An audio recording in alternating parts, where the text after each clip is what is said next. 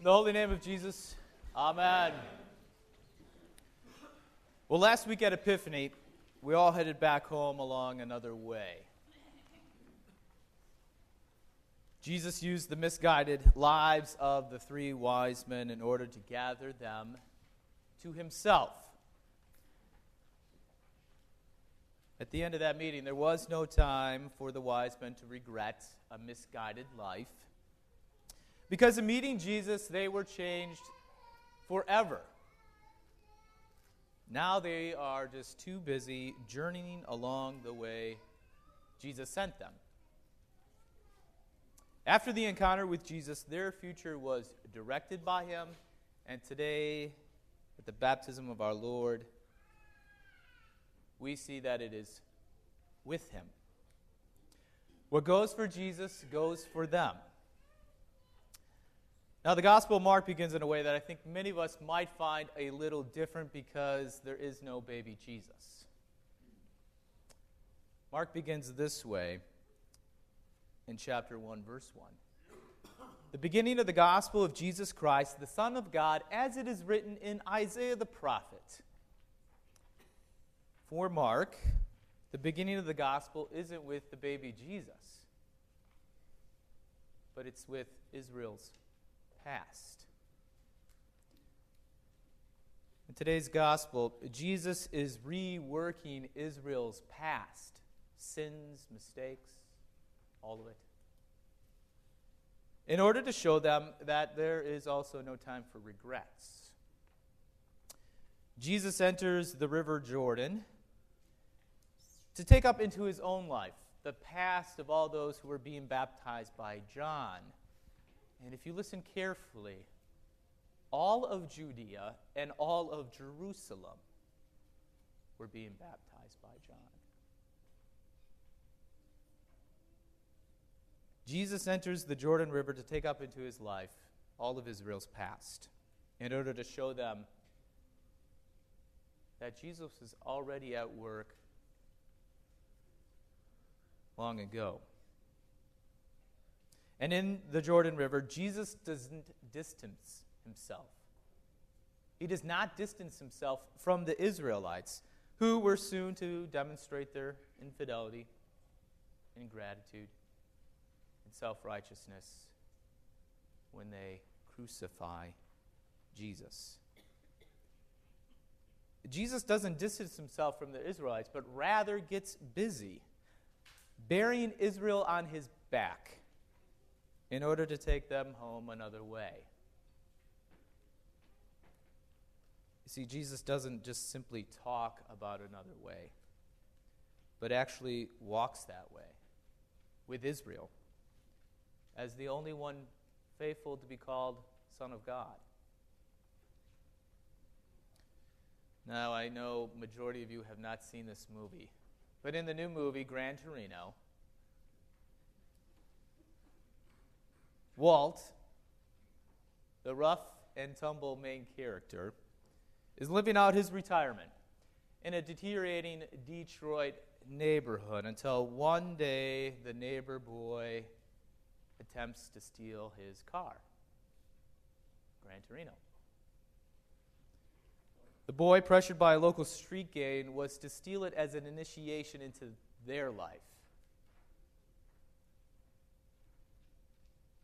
However, Walt catches him, and the boy's family tries to make restitution by having the boy work it off around the house.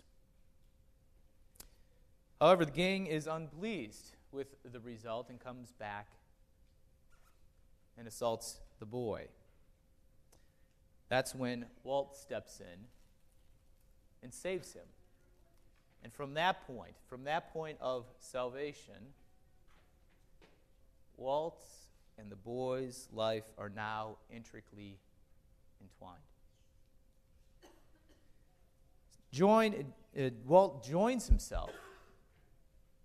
Walt joins himself with the boy by getting in the middle of his street gang life.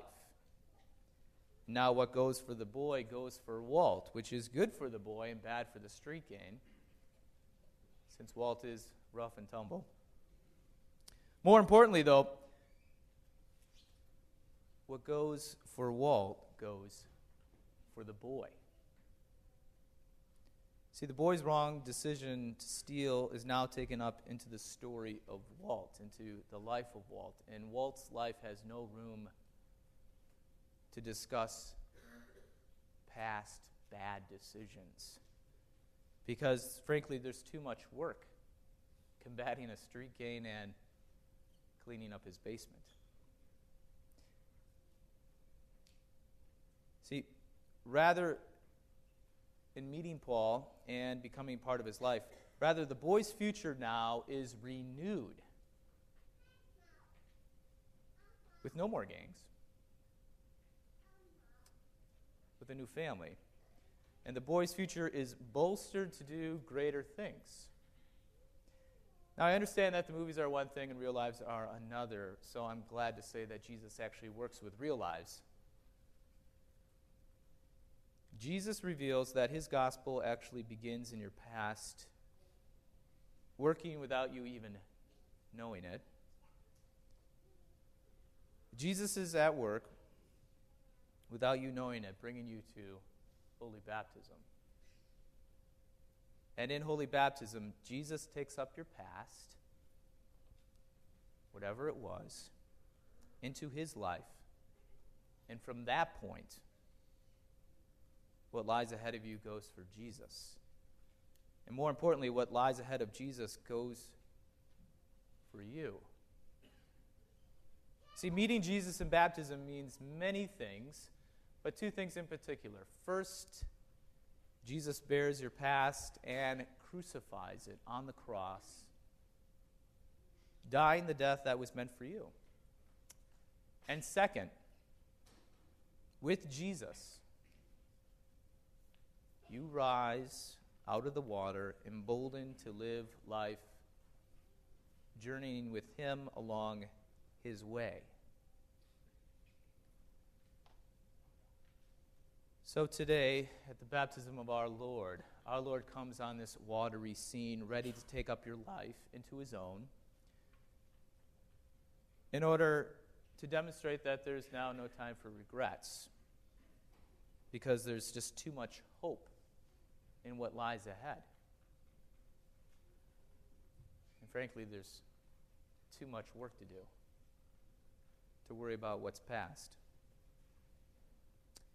Now that your life is joined with Jesus in holy baptism, what goes for him goes for you. And that means a life of joining yourself with people who do not know the gospel. A life of joining yourself with people who do not know the gospel in order to lead them to Jesus, to holy baptism. In order that with Christ, you all would rise for a new life together. Two paths, now intricately entwined in Christ, ready to walk with Jesus along another way. In the holy name of Jesus, amen.